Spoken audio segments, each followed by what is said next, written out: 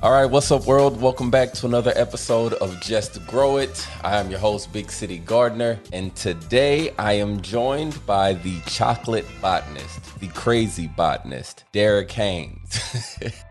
Would you go ahead and introduce yourself for everybody, please? Well, Sir Timothy, that was such a phenomenal introduction, if I do say so myself. I am indeed Derek Haynes, the chocolate botanist, the crazy botanist if you scientific, the chocolate botanist if you nasty. And I am here for your botanical needs. Yes. All right, so I'm going to get straight into this, man. Are you an actual botanist? I read on your website that you are, but I need to ask you. I am. There's some people who will use the term botanist because they love plants and they are into it, but I graduated from North Carolina State University in 2017. I have my bachelor's of plant biology. There, I work in the field. I work at a company called Medicago USA. We use tobacco to produce vaccines. So I am like legit a botanist in various ways. Okay, so I'm assuming since you went to school for botany, you have always had a thing for plants. Is that safe to say? Oh, yes, that is super safe to say. When did your love for plants begin? It's always been there. Like as a child, I have always been fascinated with plants. Like my earliest memories of playing with the other children that I grew up with, whether it's in the outskirts of Vanceboro or New Bern, was something related to plants. I just always found them fascinating. The flowers, the trees, just science in general and how things worked always intrigued me. I've always had a scientific mindset, which made me different than some of my peers because I was just fascinated with the world and just nature and, learning, reading up on books on different plants or different tribal uses of plants or different animals, blue-footed boobies and capybaras. That's always been in my world. But the plants, I've been fighting for them for as long as I can remember. Yeah, that's crazy because I think a lot of people who are into gardening or yeah, really just into gardening, I think a lot of people forget that there is a whole science behind it. Oh, there is. Yeah, man, and you're an actual scientist. I am a whole actual scientist. That is correct. People sometimes it hits them. My pastor one day, I was in his office just chilling before Bible study, and it just hit him like in mid right. He was writing out his message for the Bible study, and it just hit him like he was like, "Son." I was like, "Yeah, Pastor, what's up?" He said, "Son, you a botanist." And I said, "Yes, I am." He said, "Son, you have a degree in botany." And I said, "Yes, yes, sir. That's correct. Those are the words. That's the truth. You ain't lying." And he was like, "I know a living black botanist." And it blew him away.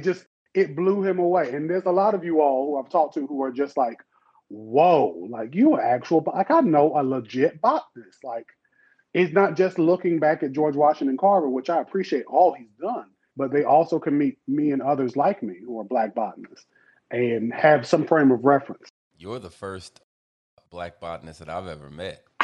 When? That to me is amazing because I know a lot of people they're into agriculture and like I said earlier, they like gardening, but I think they forget all about like the job opportunities that come with like a botanist degree or a degree in botany. I think that happens, dear Timothy, because folks forget or they conglomerate agriculture, horticulture, and botany into just this one abomination of things. And they're all different and they all have their beauty. So I am nobody's agriculturalist. I can have a conversation with an agriculturalist because I understand tenets that would be sensical to them. But as far as me having a farm and land and doing all this big stuff, that's not me. Or a person producing plants on a large scale for selling, that's not really me. I am nobody's horticulturalist. Granted, these plants around me are sexy. I can make them grow phenomenally because obviously you had to take horticultural classes while getting a botanical degree and vice versa with the horticulturalist. So you can kind of know the nuance therein. But as far as the true design and all that stuff, so it's hard for me to really make that work because that's more of a design mind than I typically have. I'm more interested in the history of these plants and what we use them for in their medicinal purposes, which is a part of botany. and plant biology, but even then, it's such a big scope and a big range of things that I think just people oversimplify it, which I understand, but it shouldn't be. Yeah, I never thought about that. Right? You're telling me that people combine all three of those major, like scientific studies or fields of study. And I never thought about it like that. Because I would assume that because you're a botanist, you can probably grow some amazing insert any plant name or crop here. Oh yeah, oh yeah, I can do it. Like because and it's because botany is the study and the scientific study of these plants and their history, the classification, the social history we have with the plants, and even the understanding of the components of the plants, whether it's the physical things like we talk about leaves and roots and shoots and all that stuff, to the more intrinsic part of the plants, which are the chemical pieces that can either be super beneficial or super harmful to us. Horticulture is more of we're getting the growth of these plants to optimize it, and we're growing these plants and designing them for beauty or for some reason that makes sense, like a pollinator garden or things like that. And then again, agriculture is I'm trying to feed a bunch of people, so I'm large scale growing a bunch of corn or a bunch of weed or a bunch of something in order to make it, work. And that can even go, the blending between all three of them can even go in different directions, like those who are the houseplant growers or the floriculturists or those who grow the fruit, all the fruits that we need. There's different specialized areas that we all go into. But don't get it twisted, though. I can grow some sexy plants. Grow it all. Okay. So when you were growing up, did you have did you have examples of people who loved gardening that kind of pushed you towards gardening? Or let me not even say gardening. I'm sorry. Botany? Not really. Gardening, botany in general, not really. My grandmother did love plants. Her and my great grandmother were plant people. They enjoyed plants. So I remember in growing up, my grandmother had this maybe 30-foot pothos that she had, and it was all over the kitchen. It was just this long, just forever long thing. But there wasn't really anyone directly in the family I could say that were like, hey, we're horticulturalists, agriculturalists, any culturalists. Let's do this. That wasn't really the thing. It was just I was an oddball really for kind of getting this out of the blue seemingly. Yeah. So then I know you said you liked plants and you always into science, but what led you down the path to say, I'm going to go get a degree in this? So as a child, we have high hopes, right? And I wanted to be in my crazy world a scientist, like a chemist and an engineer, and I was going to do all these things to fix the world and heal the world. And later, I've always had a fascination with plants, and I was like, there could be a way to use these plants to help us out. In my junior year of high school, we had a computer class, and we had to create a presentation, a PowerPoint, basically saying, this is what I want to be for my college major. This is what I want to be when I grow up, pretty much.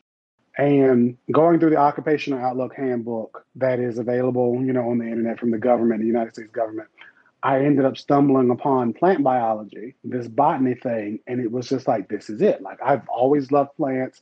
Now, back growing up, I learned a lot of what not to do to grow plants because, and all of this technology that exists now where you can go to a TikTok real quick or YouTube, MySpace back in the day, wherever so you can go. I didn't have none of that growing up. Granted, we had the internet, but it wasn't like I was on it.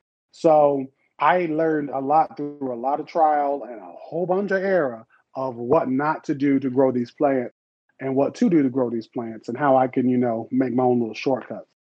And seeing again that botany thing really touched me. And I was like, this is it. I have to do this.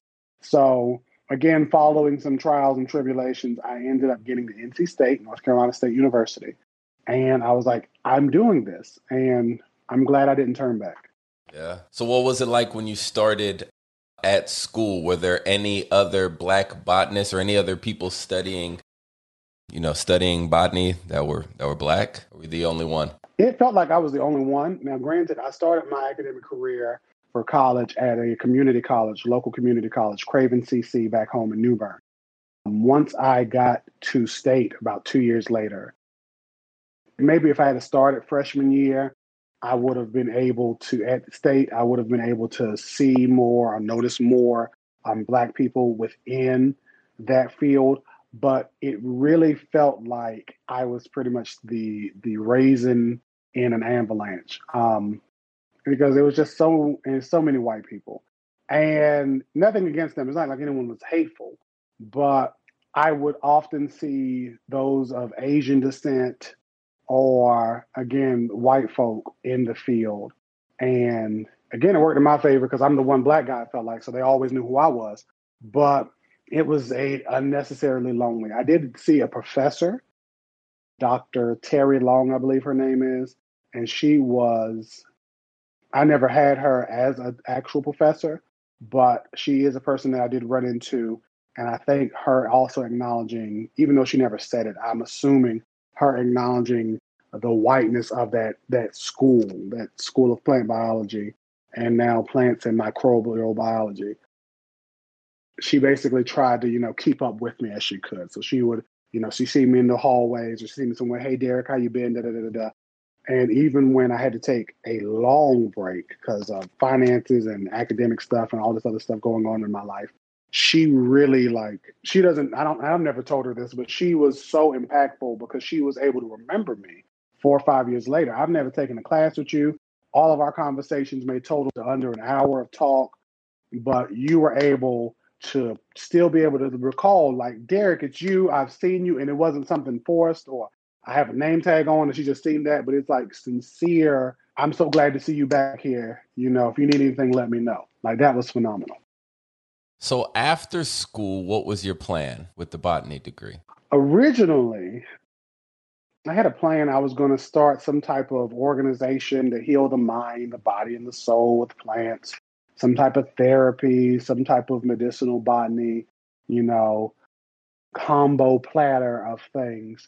But in short, it was either that or being somebody's researcher, because there just didn't seem to be a lot of options within the area. And granted, there's a lot of different research you can do. To be a researcher or a scientist in the area is vast. I know that now, but at that point, I was just kind of lost because I was like, I haven't been able to connect with businesses like others. The internships I've had haven't seemed to really be super profitable. Like, they were profitable for a time, but they haven't really led me down any big things, like some of my peers. So I was just I had an idea, but I was really just doing like I generally do. I kind of have a general idea and I wing it. Yeah, I seem to do the same thing in life. It's hard to have like a set plan because life changes, things happen. It does. It really does. And I'm still in shock that you're the first Black botanist that I've met, and I think it's dope. Thank you. Man. All right, so are you more of a houseplant person or a, let's say, annuals, vegetables kind of guy? I'm actually split down the middle. I love these house plants because during the winter especially, and if it's cold outside, and I'm here in North Carolina, zone 7B, for those who want to know, 7B, kind of 7B, 7A, depending on what part of the state I go to. But when it's colder, anything below 70 degrees, I don't want to be outside for nothing, okay?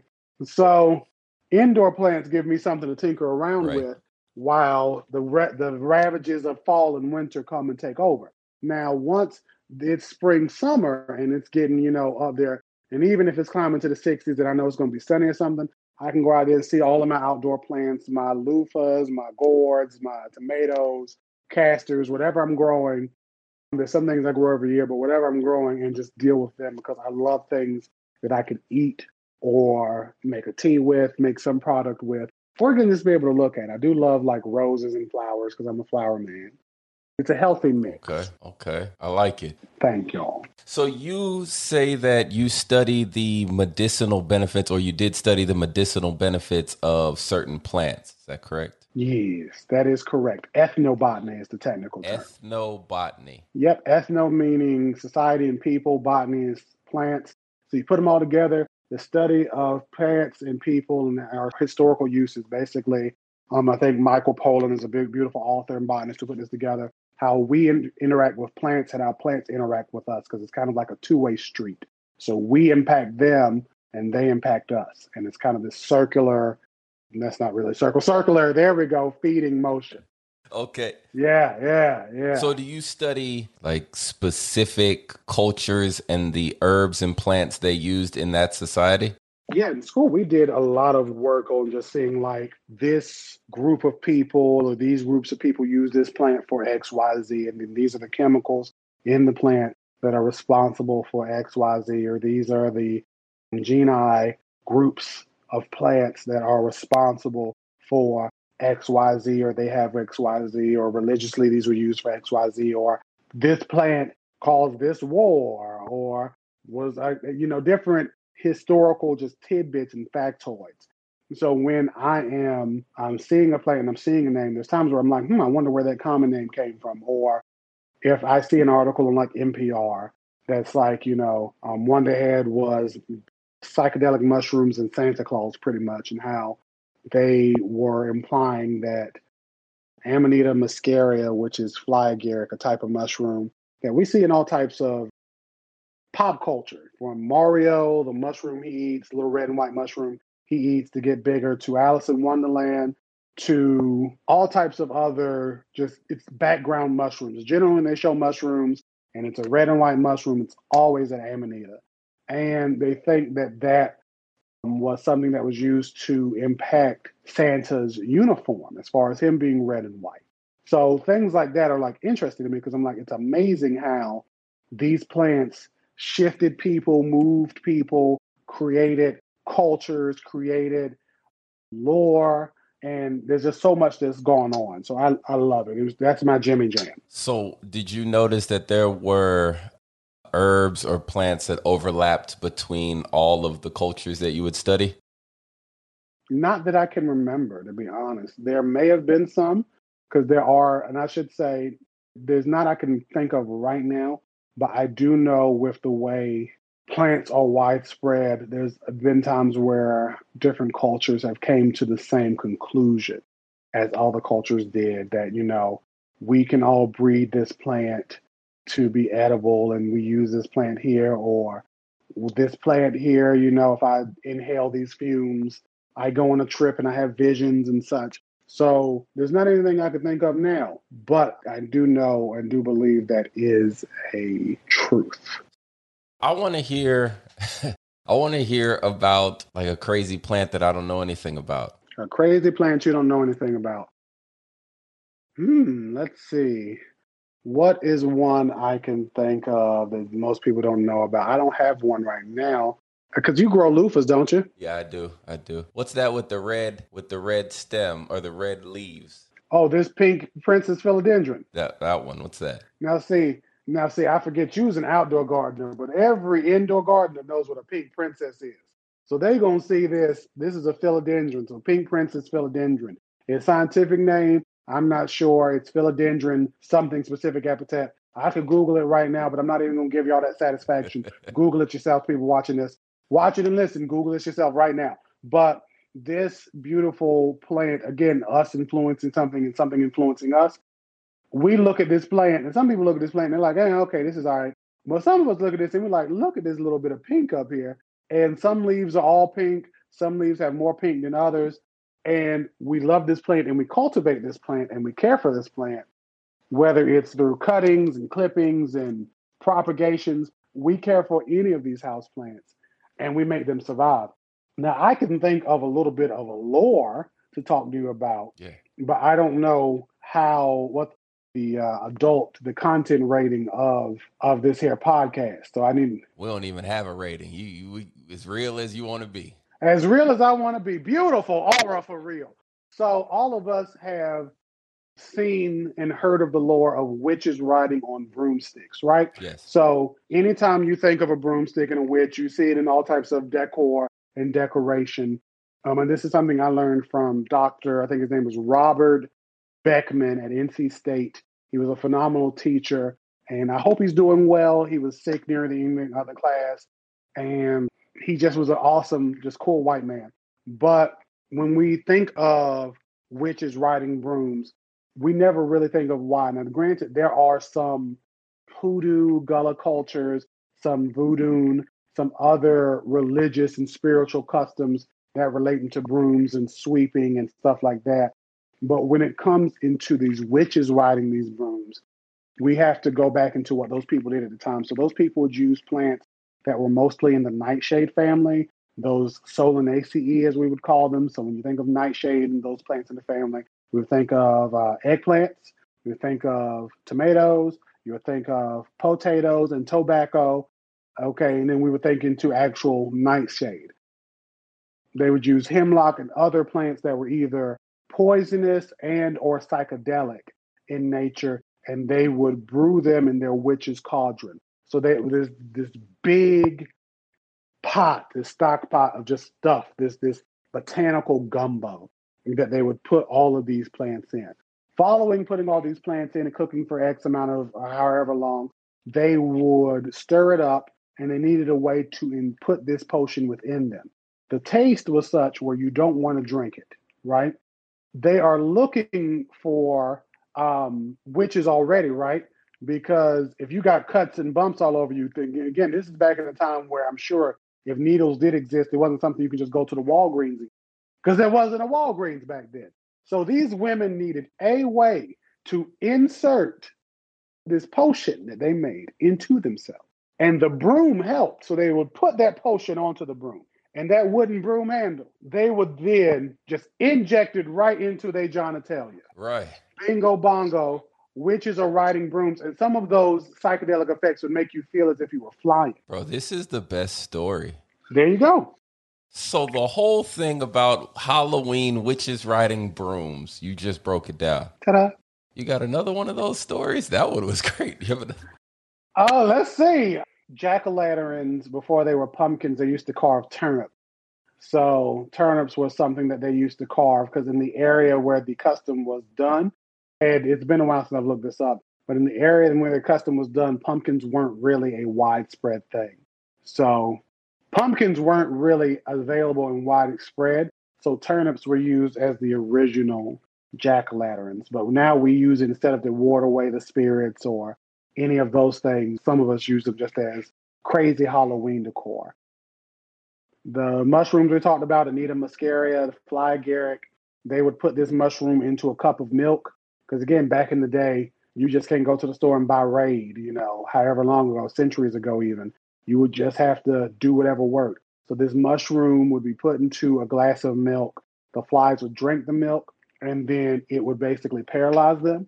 So they would fall into the milk. Once they fall into the milk, they're pretty much dived in, splash, and they're drowning, and they die. Bingo bongo, you kill flies. So that's why it's called fly agaric. There's a couple other plants that I've heard of recently that they use for that. And of course, cotton was a beautiful plant that the white folk of yesteryear needed for all of their clothing needs when they basically came in here into the Americas and knocked all the Native Americans over the head, either physically or through rape and assault. Right. It's a very horrible thing, but I try to make it as candid as possible. And that plant and the desire to have riches for themselves ended up being a driving force, not the, but a driving force for the American slave trade, where folks who were my descendants, and I'm assuming yours, were brought here forcibly to these United States to work. They ended up getting those people who are of Gullah and Geechee descent, who ended up doing some of the largest terraforming of those swamps by hand in order to do those rice fields. So imagine you have a group of people uprooting trees, roots, and rocks with no large machinery, but you're doing it with your own two hands, lefty and righty, and whatever small tools Massa might have gave you. Yeah. Yeah, when you think about that, that's very, I don't know, I don't necessarily like to think about that. I try not to because I'd get very angry and I'd be angry all the time. But I revere my people of the past, ancestry, those who were around them or whatever, because they were able to survive and they were able to make it. And with plants. And we used to be able to easily say, like, okay, if I had this going on, again, we couldn't necessarily go to the Dollar General and just buy stuff, right? So they would have the accessibility to say, these plants can do X, Y, Z. I can grow these plants and I can get this. And they can make their own products. And when we think about it, they had to learn this from either watching other people or just, the scientific process, which is basically effing around and finding out. The hypothesis, I hope this plant can help me feel good. And then your conclusion is either I'm dead, I'm feeling better, or I feel indifferent. Yeah. I love that aspect, right? And I think it's kind of sad that a lot of knowledge seems to have been lost about the power in plants and the power in certain herbs. It's very sad indeed. Yeah. So had I known that, I didn't know that you could go to school to be a botanist. I never really thought about that. But if I could redo my life, that's probably the direction that I would go in. I love to hear it. And just study all about plants every day. It was fun. The other class I had to take, organic chemistry and physics, weren't. But the rest of it was mostly fun. It was a lot of cool stuff. All right. So when did you first get on Instagram and start The Crazy Botanist or The Chocolate Botanist? So The Crazy Botanist was originally botanical.highlander. And I started that page, I think, September 29th of 2018. 29th or 27th, one of them days. Sometime September, October, November, one of them times of 2018. And it was just something where I used to work with a community garden I helped to start. And in frustration, I would try to tell people like, hey, I'm doing this. We're using the square foot gardening method. And they'd be like, oh, that ain't going to work. Or I'm growing loofah. And they're like, oh, that ain't going to grow anything. And it was difficult because these were Black folks I revered. But I understood that sometimes older African Americans, they're only used to seeing something one way. So they don't think anything else that's a different way is going to work. And I've had to get my family and those people eventually into knowing, like, if I'm trying something, it may work. Like, it doesn't have to be your way. So it started off with a fight against traditionalism. And really me being frustrated and saying I'm just a crazy botanist, I don't know what I'm talking about. A dear friend of mine was like, you need to make that into an actual business. And I was like, I don't know. Nobody wants to hear from me. And yet here we are, like 3 or so years later. But I literally just started with just random plant pictures I've had.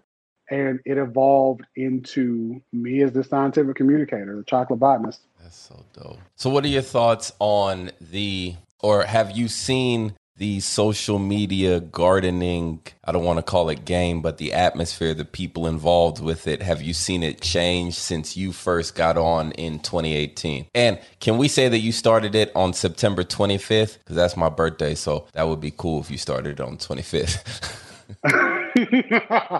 You know what? What was I thinking? It was the 25th. It was sure enough the 25th. It was. You're right. It was definitely the 25th. How has it shifted? I have seen more Black folk than I used to when I first started this. And it's not to say that they weren't there, because a lot of pages have existed, and just due to the nefarious machinations of social media, these algorithms and the intrinsic racist things that hold us back as Black folk and brown folk in general. It was difficult for me to really find people. Once I started finding like Black men with gardens, Black girls that garden, and all the other plethora of pages, Black with plants and everybody else, it was like there's really a heap of us Black people who are doing this. It became from a thing of me seeing my page being so white, because it just always seemed like no Black person wanted to be botanical, horticultural, whatever have you, to me being like excited to go to a Black pop-up in Charlotte, which is like a couple of hours away. Or again, me being on lovely podcasts like yours or Jade or the lovely Cola. And so the awesome Travis, I'm trying to remember all the Black podcasts I've been on. If I forgot your name, it is not my fault. I'm not doing this on purpose. But it's something where I got to really see people who are growing. And even during this plant-demic, as it's been termed, it's been so amazing for me to see beautiful Black people return to gardening or start gardening for the first time. And I love it. And this is where, again, I try to show off all of these beautiful house plants, all of these ones that are sexy that are near me. And my beautiful patio, which I haven't showed off in a while, to show people like, Ayo, you can be doing some gardening and you can get this piece. You can grow this piece. Yes. Yes. Hey, so you mentioned that whether it was there weren't a lot of black people on there or whether it was Instagram or whoever kind of silencing the movement, why do you think it is that there are or so few black people interested in agriculture, horticulture, or botany? Sometimes when I talk to people about, plants and stuff, they instantly go into slavery. They instantly go to, I ain't no slave. I ain't gonna be out there picking no cotton. And it's like, okay, great. But without farmers, specifically black ones, especially, without farmers, you don't eat. Whether you go to a farmer's market or somebody's big box store, somebody grew that food. Right. And there is a stability in that because we all need to eat. 2 people may not like tomatoes, but 5 will. 5 people may not like squash, but 7 will. So there's that needing to feed, and that money could be returning to us, which even goes deeper in the conversations of land ownership.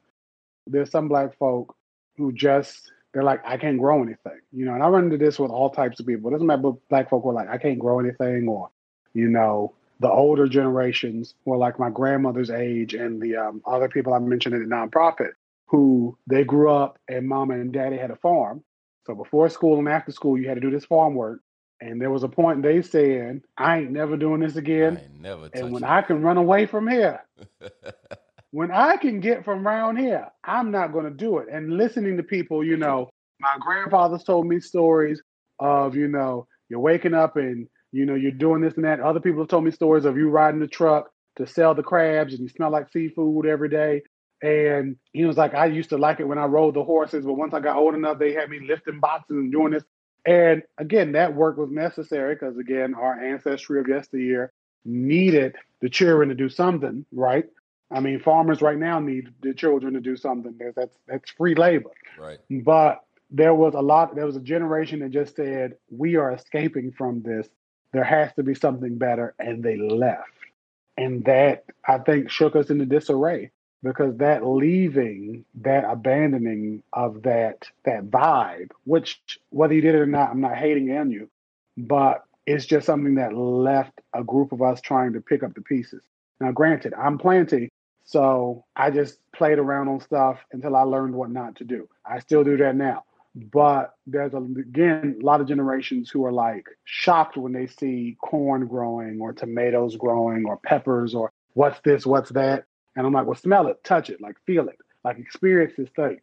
And they see it's mint or rosemary or other things like that. So I think that's the reasons why black folk have kind of backed away from it. And it's, again, not something only intrinsic to us, because I've heard this from members of the other races, our peers in other races. But it's something that I know has hit us, especially when people remember the ugly thing that was slavery. Right. And how we were forced to farm and agriculture and do anything else. And that's kind of a shell shock for some people, okay, especially when we talk about even black cotton farmers. So how do we reverse the stigma, the trauma associated with gardening, agriculture, farming, and kind of push or inspire people, younger people, to get involved? It takes simply creating a space for people to commune around plants, whether that is a community garden, whether that is your back patio that you have some pots on, your second floor. I got a second floor patio here. I have a bunch of plants, whether it's your indoor sunroom, right?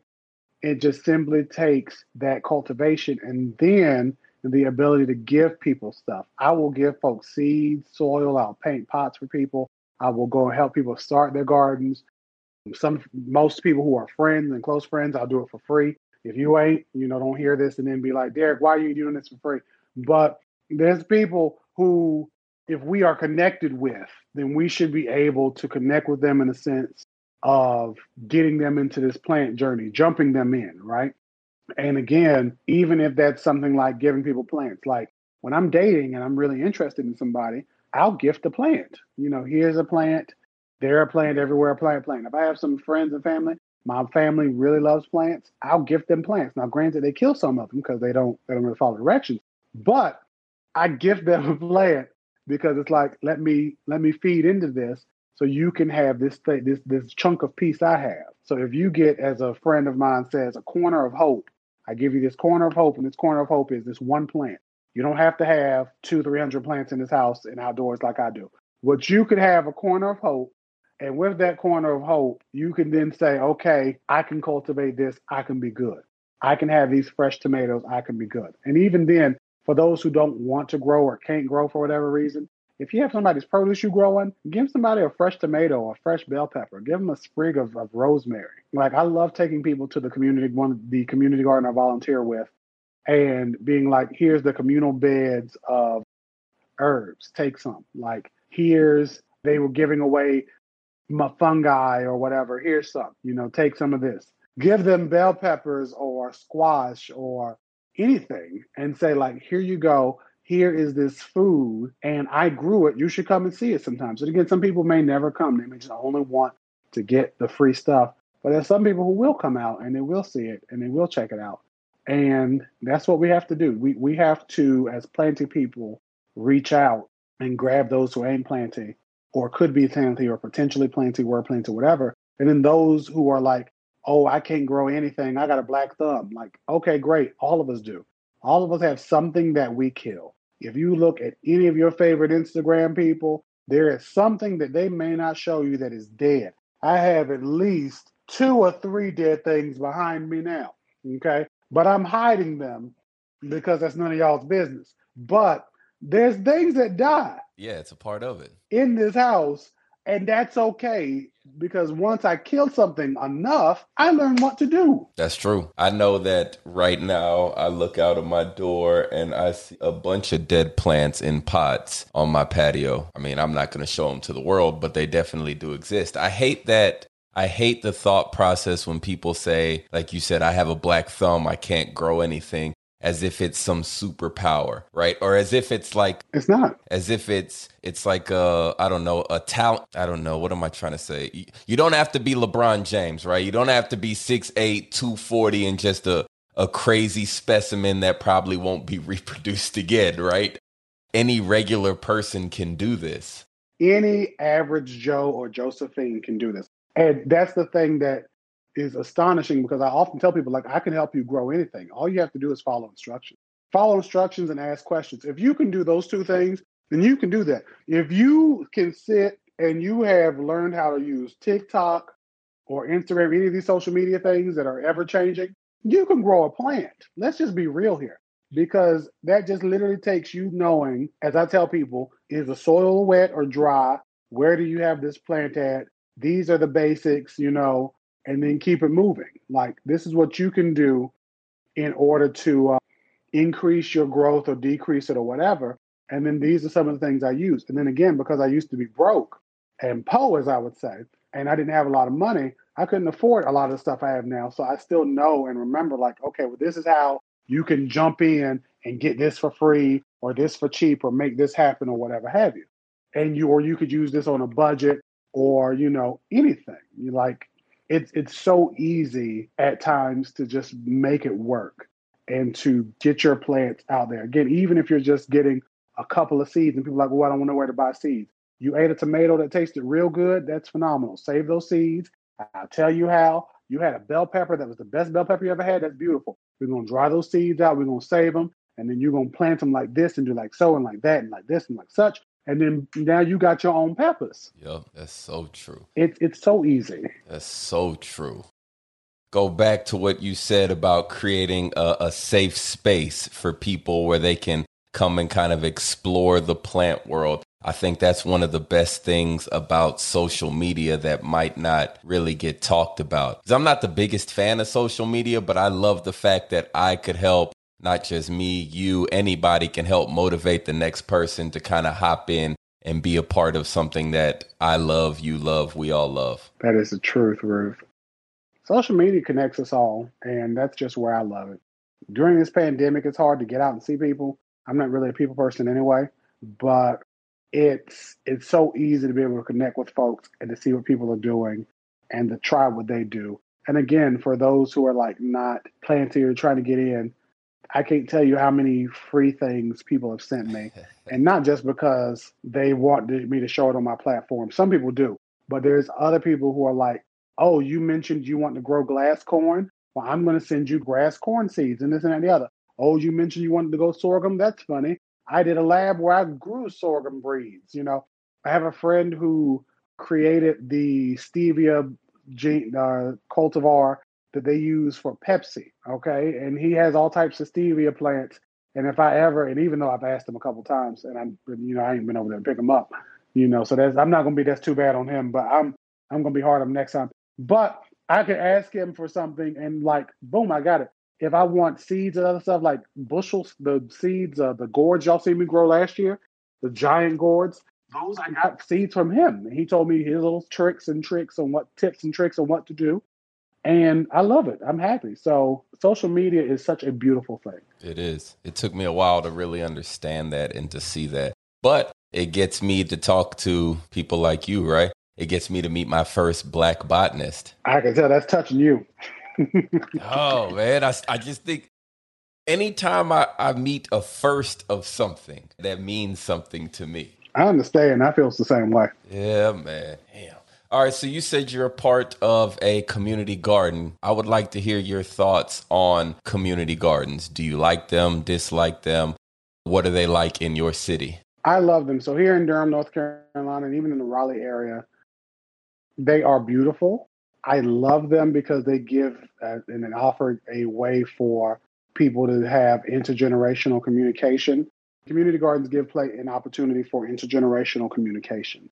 So they allow for us as people of various ages, to be able to communicate with folks of all ages, all persuasions, all backgrounds. So it is a watering hole, a canteen spot, if you will, that can connect us all, which is phenomenal. I love the fact that community gardens can be used to give spaces for people who may not be able to afford land or who've been historically kept out of affording land and having land, because you can have your plot for however many dollars a month and say, this is my area, and you grow your things. And again, if you're somebody who's like, I don't know how to grow anything, then you can meet people who are generally knowledgeable and can share you that knowledge, right?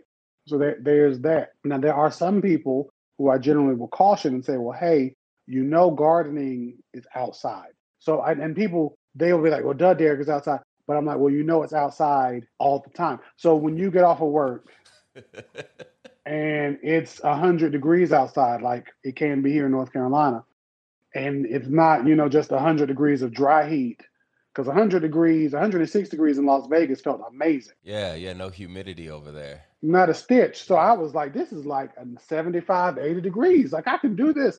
But here, 100 degrees, as it was 90 something a day, I'm like, this is hot. My breath feels like it's on fire through this mask. Somebody stop this. God, whatever you cook it is finished. Cut the oven off. But it's like that during that time, during the winter, when it's ice cold, if you're growing any winter crops or fall crops, when it's raining, like there's stuff out there. And more so, especially here in North Carolina, there's a heap of insects and rodents and pests and other things that live outside. And I see on these social media groups, there are some people who are like, basically trying to sanitize the outdoors, because for some reason they just think they just gonna raid every bug and insect. And I just watch it and I'm like, some of y'all, if I tracked it, I could tell you when you started changing your environment because you ain't God, and you'd have messed everything up. Because you got rid of the spiders, and then now all the other insects are coming in because you got rid of the spiders, and now that's attracting the frogs or the rats. And now that you got rid of them, you got them around, now the snakes are coming in. Now the snakes ain't probably poisonous at all, but now you're trying to kill all the snakes.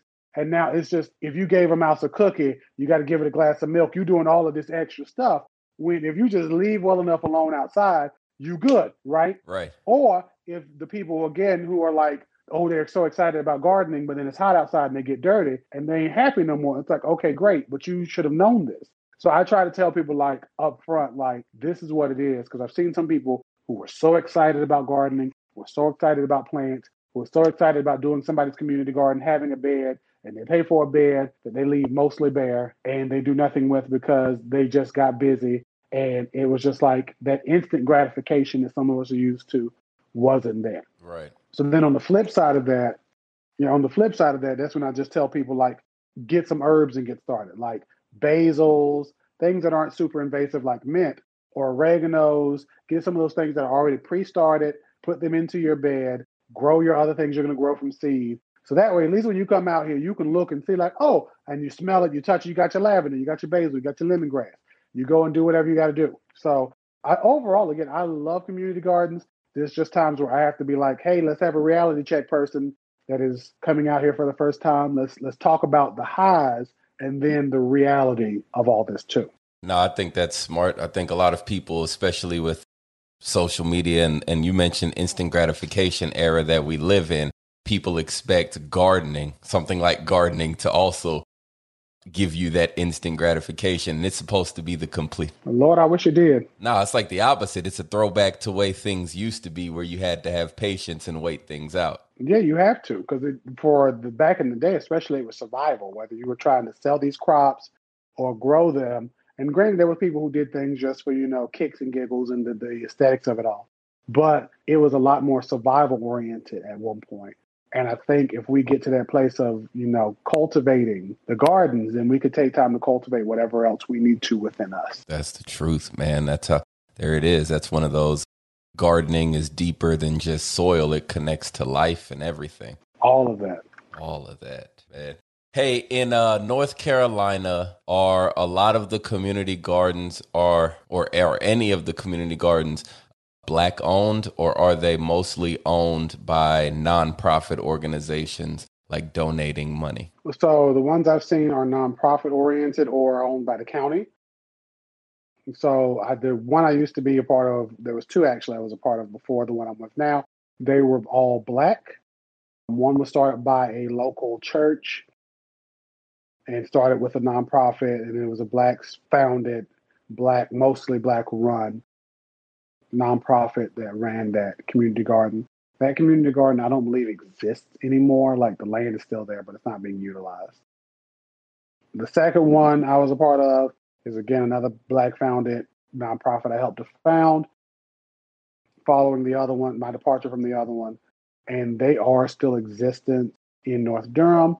And then the last one is pretty much white owned, because I'm assuming, again, the county were white people who kind of found all of this. So, yeah, I've seen a healthy mix. There are some times where refugees from like Myanmar, Burma will have these community gardens and they'll just do something informal. There's times where other people will do things informally. But I think a lot of people, especially here in North Carolina, know of the different grants that are available. And it's just easier to have access to those funds as a nonprofit. Okay. I know here in Houston, sometimes some of the nonprofits or some of the people just in general, they'll build all of these community gardens, but they won't have any connection to the community. So then the gardens just kind of sit there vacant. I've seen that. There's times where I've seen a community garden in the past not benefit its community as much as it could. And the plots weren't really vacant because they were being utilized, but it was being utilized by people who may already have land or who could have just grown in pots on their patio versus growing, there. And there's nothing to say like not to have both, because again, like, do you? But if you're a community garden that is not benefiting the community the garden is located in, you're just a plot of land with people growing plants. Like, you're not really helping people. And like with the one I'm with now that's ran by the county, that food that's grown there will go to, of course, those who are there helping out and doing stuff, but it'll also go to the local, I'll just say, projects that are in the area that are kind of around, or those older who are in the older generation who may volunteer with that community garden. They may get some of that food.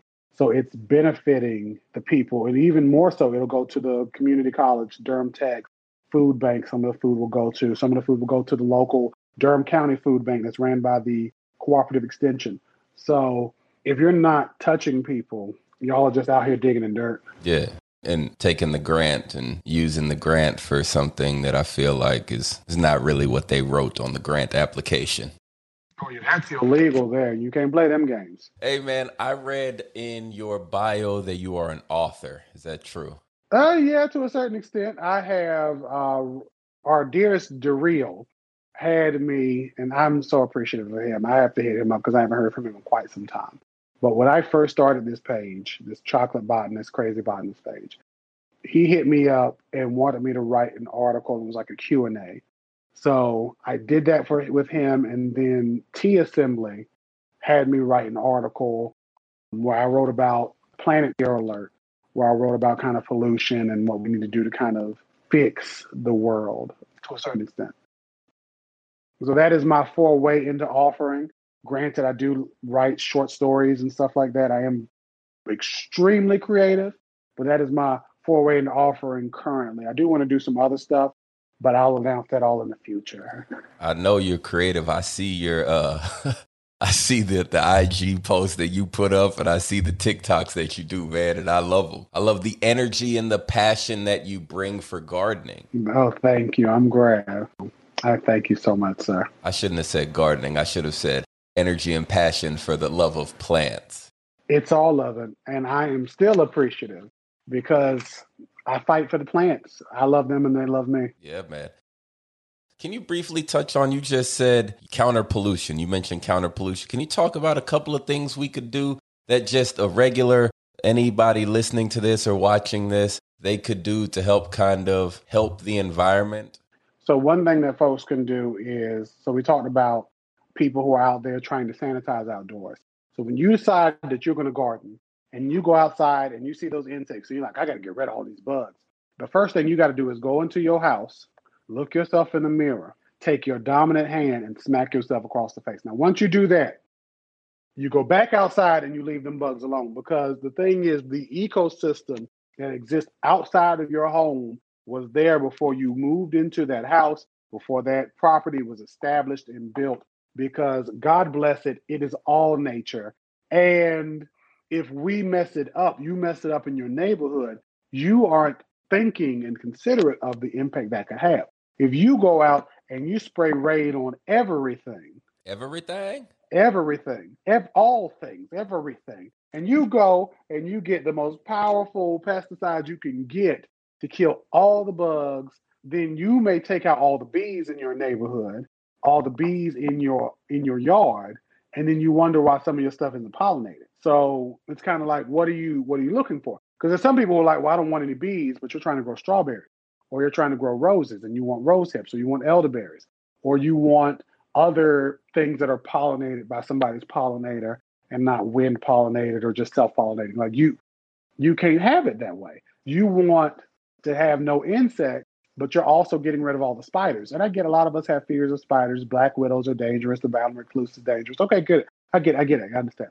But you can't go out with an intention of really committing a genocide on all of the insects that you see, all the arachnids you see, because of reasons. I cannot stand anybody's roach or lizard. And I am at a place in my life, when I was younger, I would just go out and mass kill anything that I would see. But I'm at a place now where I'm like, if you are not bothering me in my house and you're not trying to come into my house, then you're good. Now granted, once you're in the house, unless you're a bee or a wasp, you going on with Jesus, right? But if I see like a lizard outside, I have a bucket of water. I just throw the bucket of water. It falls off the patio. It's small enough to survive. It's going to be okay. The roaches I see, they scurry away. I, fall over something trying to get away from them, and they go on about their way. Mice, rats, rodents. If I see any of them, guess what? I'm just going to walk away because that's their area now.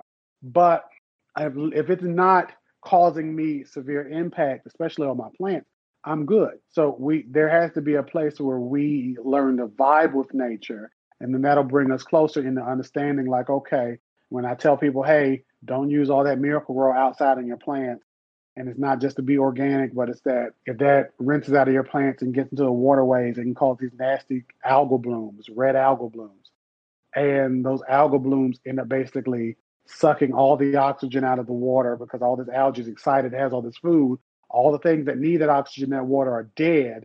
And then that water pretty much is just like stagnant and death, for lack of a better term, because I really wanted my roses to look big. So I threw Miracle-Gro and everything. Again, I'd be the same way. There's still sometimes where I'll go out and use a little bit of a quick inorganic water-based fertilizer and stuff. But I've been moving more towards slow releases, because again, I can still get the same result. I just have to plan different. So I've learned to alter myself And that's just another thing I think we need to do. We just have to be able to adjust ourselves in order to save this planet, because until Elon Musk and them find some other way to make life on other planets and be able to be sustainable, this is all we got. Is it? And we can't go around killing it. Okay, we can't go around killing it, man. You heard it here first. You did. So a while back, I remember you had the Plant Daddy Hangouts. Are you planning on bringing those back by any chance? And maybe I'm asking because I got to be a little speaker and was featured on it. And if you do bring it back, I'd love to hop on it again, man.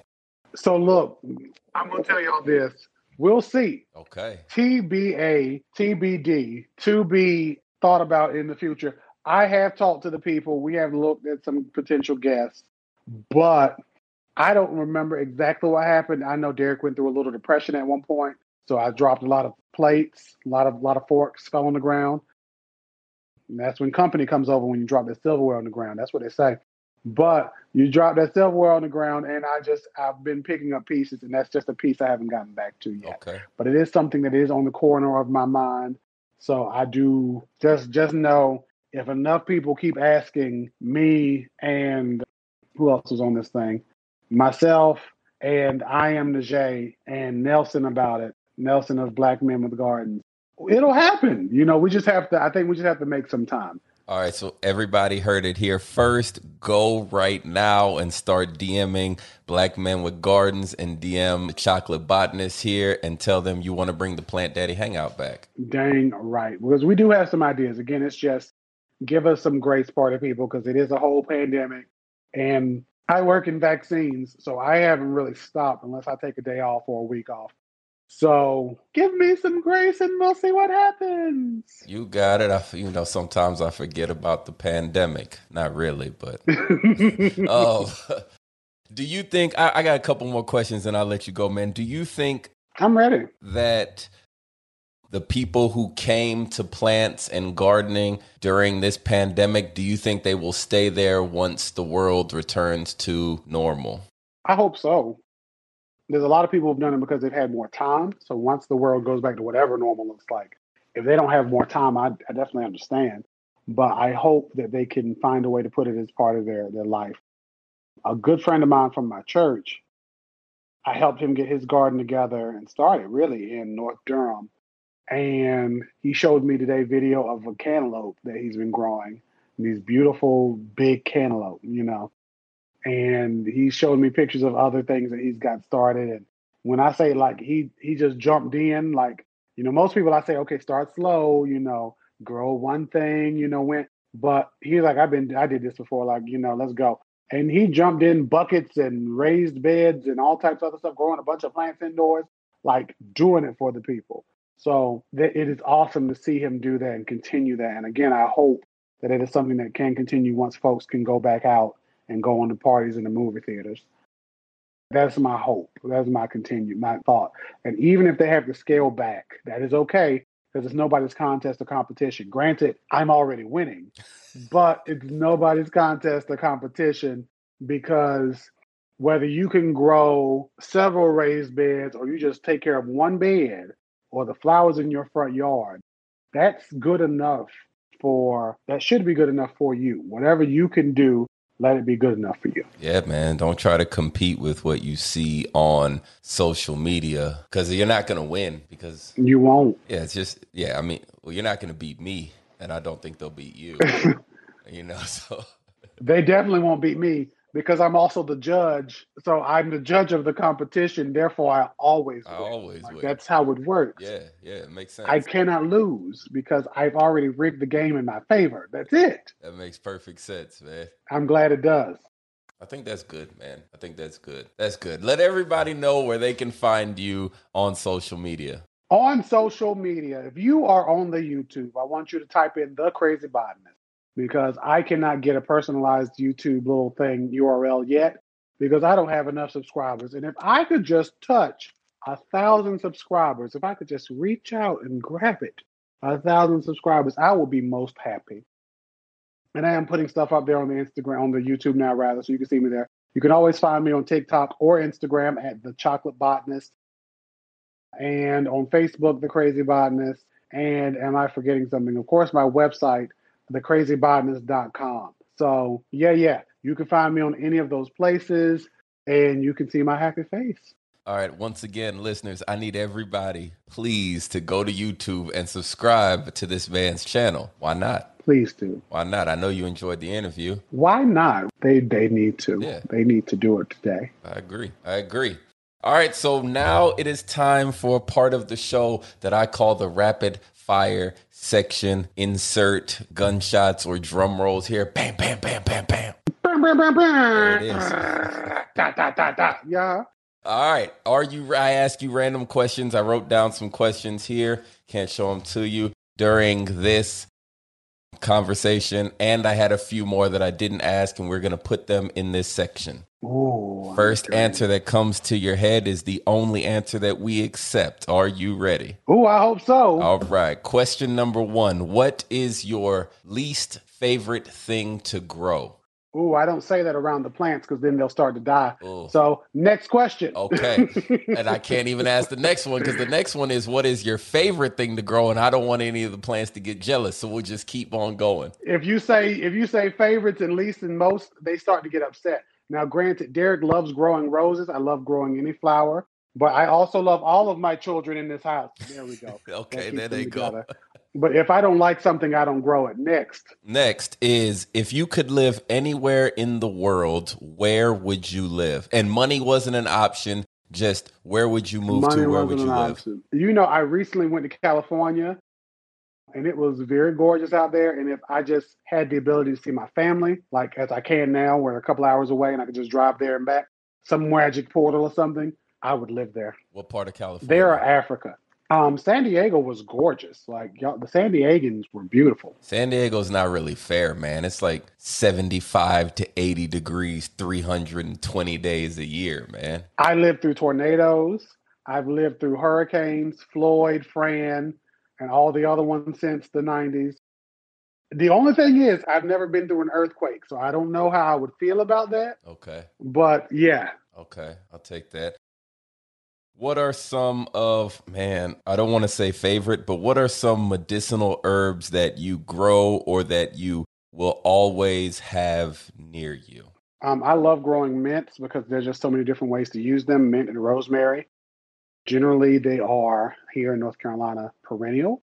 And I'm trying to grow elderberry, so we'll see what happens. I just don't have any berries yet, probably because it's not in the ground, but we'll see what happens. All right. No, Kenneth, that's his favorite. Yeah, keep going. I'm ready. Wrap it up to me. You said Africa. What part of Africa would you move to?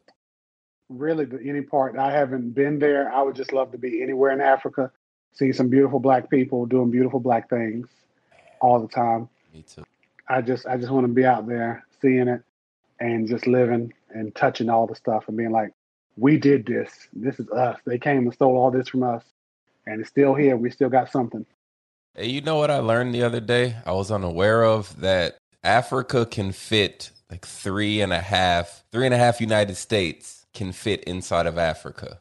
Oh, Africa is gigantic. Like the maps, I think because of like the way they've had to like adjust maps, there's a bunch of YouTube videos I watch. So in order to make maps work where they take a 3D round circular spherical thing and they put it on this paper, they've had to like shrink stuff. So like Ireland, I think they said, or like something like that or Iceland looks bigger than Africa, which isn't real. Yes. Yeah. I learned that on YouTube too. I went down one of those little YouTube rabbit holes and ended up watching about 20, 30 videos. It's crazy how that happens. Okay. If you were eating a burger, would you put ketchup or mustard first? Ooh, always ketchup. Okay. If you had to eat one food for the rest of your life for every meal, so it could be potatoes and you could have hash browns, French fries, boiled potatoes or whatever. What food would it be? That's a good idea. That was a real good one. I was just saying pot stickers. I got this little addiction for pot stickers. I get little frozen ones and I get these pork pot stickers. And I tell you, I will sit here and eat these things as if I am high on the marijuana. I will eat a bunch of pot stickers. And I just sit there because they're so easy to make. You put them on the top of the stove little water, little oil. You cover them up, and then you take them off, and they're crispy and they're good. And then they got this little sauce with. I love pot. Every day. You could have it every day. Popsicles every day. Pizza every day. Okay. Chicken every day. There's so many different things I could do. But potato, that was real versatile. So that's a smart idea, but I didn't go there. I love popsicles. That's my answer, even though you didn't ask potatoes. I'd eat potatoes at every meal. Wow, that's smart because that's so versatile. Mashed potatoes. You could have all types of that. Would be good. That was smart. You thought about this one. Yeah, I did that. One time at the Plant Daddy Hangout, you asked me what fruit would I be or what plant would I be? What plant represents you? Oh, I did. Yeah, and you caught me off guard with that one, so I needed to be prepared with one today. I see. I want you to know, chances are I didn't even come up with that question. Okay. It was something that they had. I was sitting outdoors, and you all couldn't see it, but there was a little computer right off of the camera. Yeah. So anytime I wasn't doing what I needed to do, then people let me know, like, look, you ain't telling nobody about yourself. And I'm just typing like, of course I'm not. This isn't about me. About me. Duh, this is about these Plant Daddies, not me. They know who I am. And if they don't, they just should Google and find out. But no, that's good. I'm glad you thought of that. We sure did ask that question. Sure did caught me off guard, man. All right, that's the end of the wrap-up fire or rapid fire.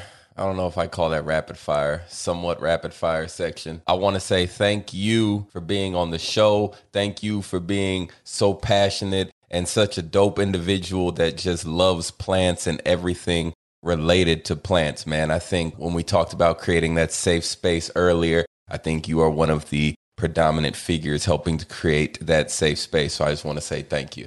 Well, thank you for making space for me on your show. I have been a fan of you for years. Sometime I want you to know. And I was like, one of these days I'm going to connect with this dude. He don't know it yet. So when they had you on that Plant Daddy Hangout, I was like, this is phenomenal.